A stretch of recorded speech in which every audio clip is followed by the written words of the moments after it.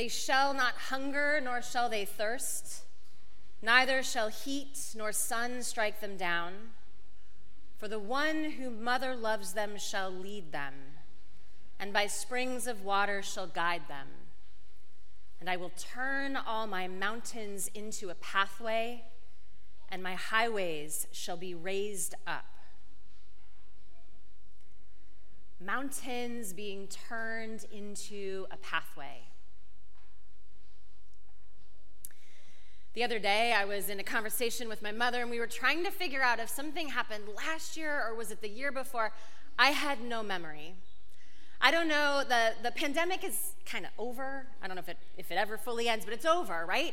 But I have no sense of time, or very little sense of time. The effects of that experience are still reverberating. In fact, I think it was just yesterday in the car, my daughter was asking me how old I was, and I was like, I can't remember, actually. Am I 43? Am I 44? We had to do the math to figure it out. I'm not holding on to the same sense of time. I'm not anchored in the same way to the rhythm of things. And life goes on. Life, with all of its joys, with all of its celebrations, with all of the fun gatherings that we get to do, to be together, to be in relationship, life goes on with loss, with grief, with saying goodbye to people we love, with letting go of expectations that we have had. Life keeps moving on. The prophet Isaiah, long, long ago, wrote these words: "One whom mother loves them shall lead them. For the tender, loving one has comforted God's people, and mountains will be turned into pathways." That's what we are celebrating today. A mountain, something insurmountable, something too hard to go over or to go around, something that feels like too much, happens. We heard the story of what happens at the resurrection. We heard the story this morning of what happens when the women go to the tomb. Now, in those days, Jesus, his friends, the women, the disciples, all of them gathered together. They were expecting something to happen, but I don't think they were expecting Good Friday to happen. The guys, the disciples, they hid. They were together in an upper room, fearful of what was coming next for them. Things were not turning out the way they expected. And in the early dark hours of the morning, Mary Magdalene and the other Mary, and maybe a few other women were with them. They went to go honor Jesus' body. But when they get there, it is not what they expected. The stone has been rolled away. There is this divine angelic messenger that has stunned the guards. The guards are frozen. And this messenger speaks to the women and says, "It happened just like he said it would happen. We know you're looking for Jesus, but what Jesus said to you, it is what has unfolded. Trust in that message. Trust in the way he lived, in the way he taught, in the way he healed, in the way he helped unexpected things happen.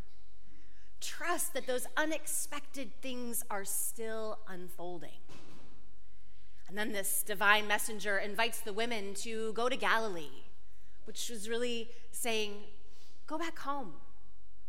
Take this experience that can't help but transform you and turn you inside out, and then go home and live this transformed life with those you love. Mountains being turned into pathways. Today is one of those days that really embodies to me the idea of the possibility of the impossible. Christmas is another time where it's very much the possibility of the impossible happening. At Christmas, God is born just like all of us as a vulnerable baby, laid in a manger, loved by parents, growing up in the same ways we all do, with all the ups and the downs and the in-between. And then we fast forward several years and we get to this strange thing of resurrection, of new life, of that which has ended, springing forth in a way unexpected, unimaginable, in a way that seemed impossible the day before. Jesus, he was a certain kind of person. He was a rabbi. He was a teacher. A few days ago, on Monday, Thursday, many of us gathered here to remember Jesus' last meal with his friends. At that gathering, he does a couple of things that reverberate and that we are still remembering, re-entering into today. The first thing he does is he kneels down at the feet of his students and washes their feet. Now, foot washing would have been a common practice and a practical thing back in the day, thousands of years ago, and Jesus was living and moving and breathing among us. But what was totally unexpected was that Jesus, their Lord and teacher, knelt down at their feet. Feet, which are kind of strange, but feet which support us, feet which carry us where we need to go.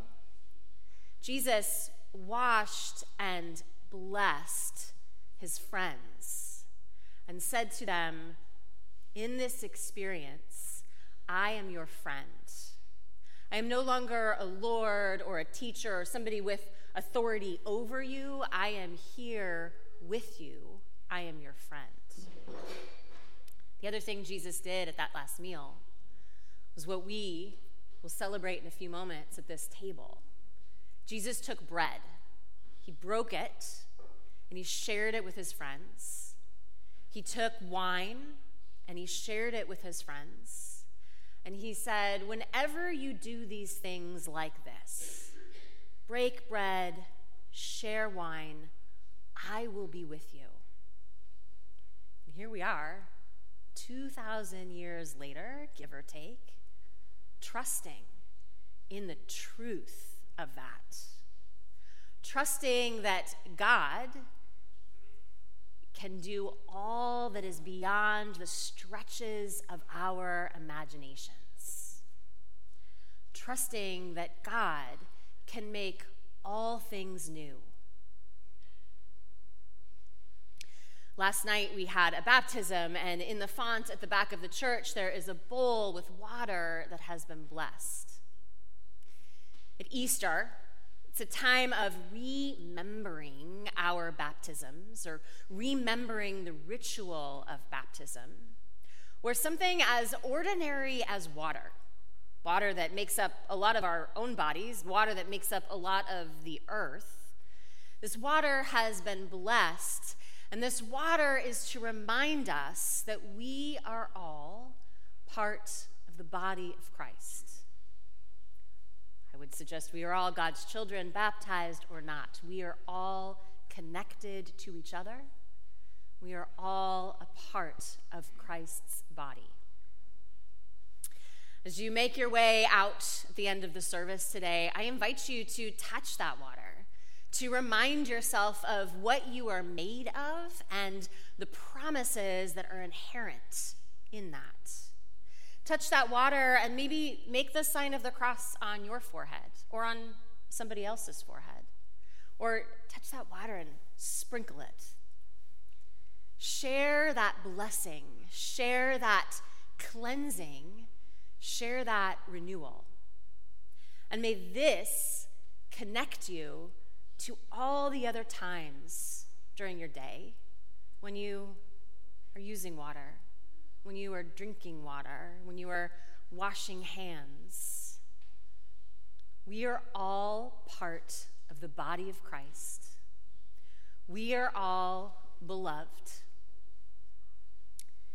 And when Jesus in the story encounters Mary Magdalene and the other Mary, he says to them, Shalom.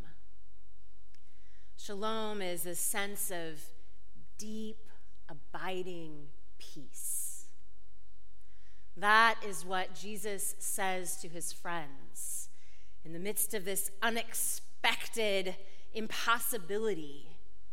Peace be with you.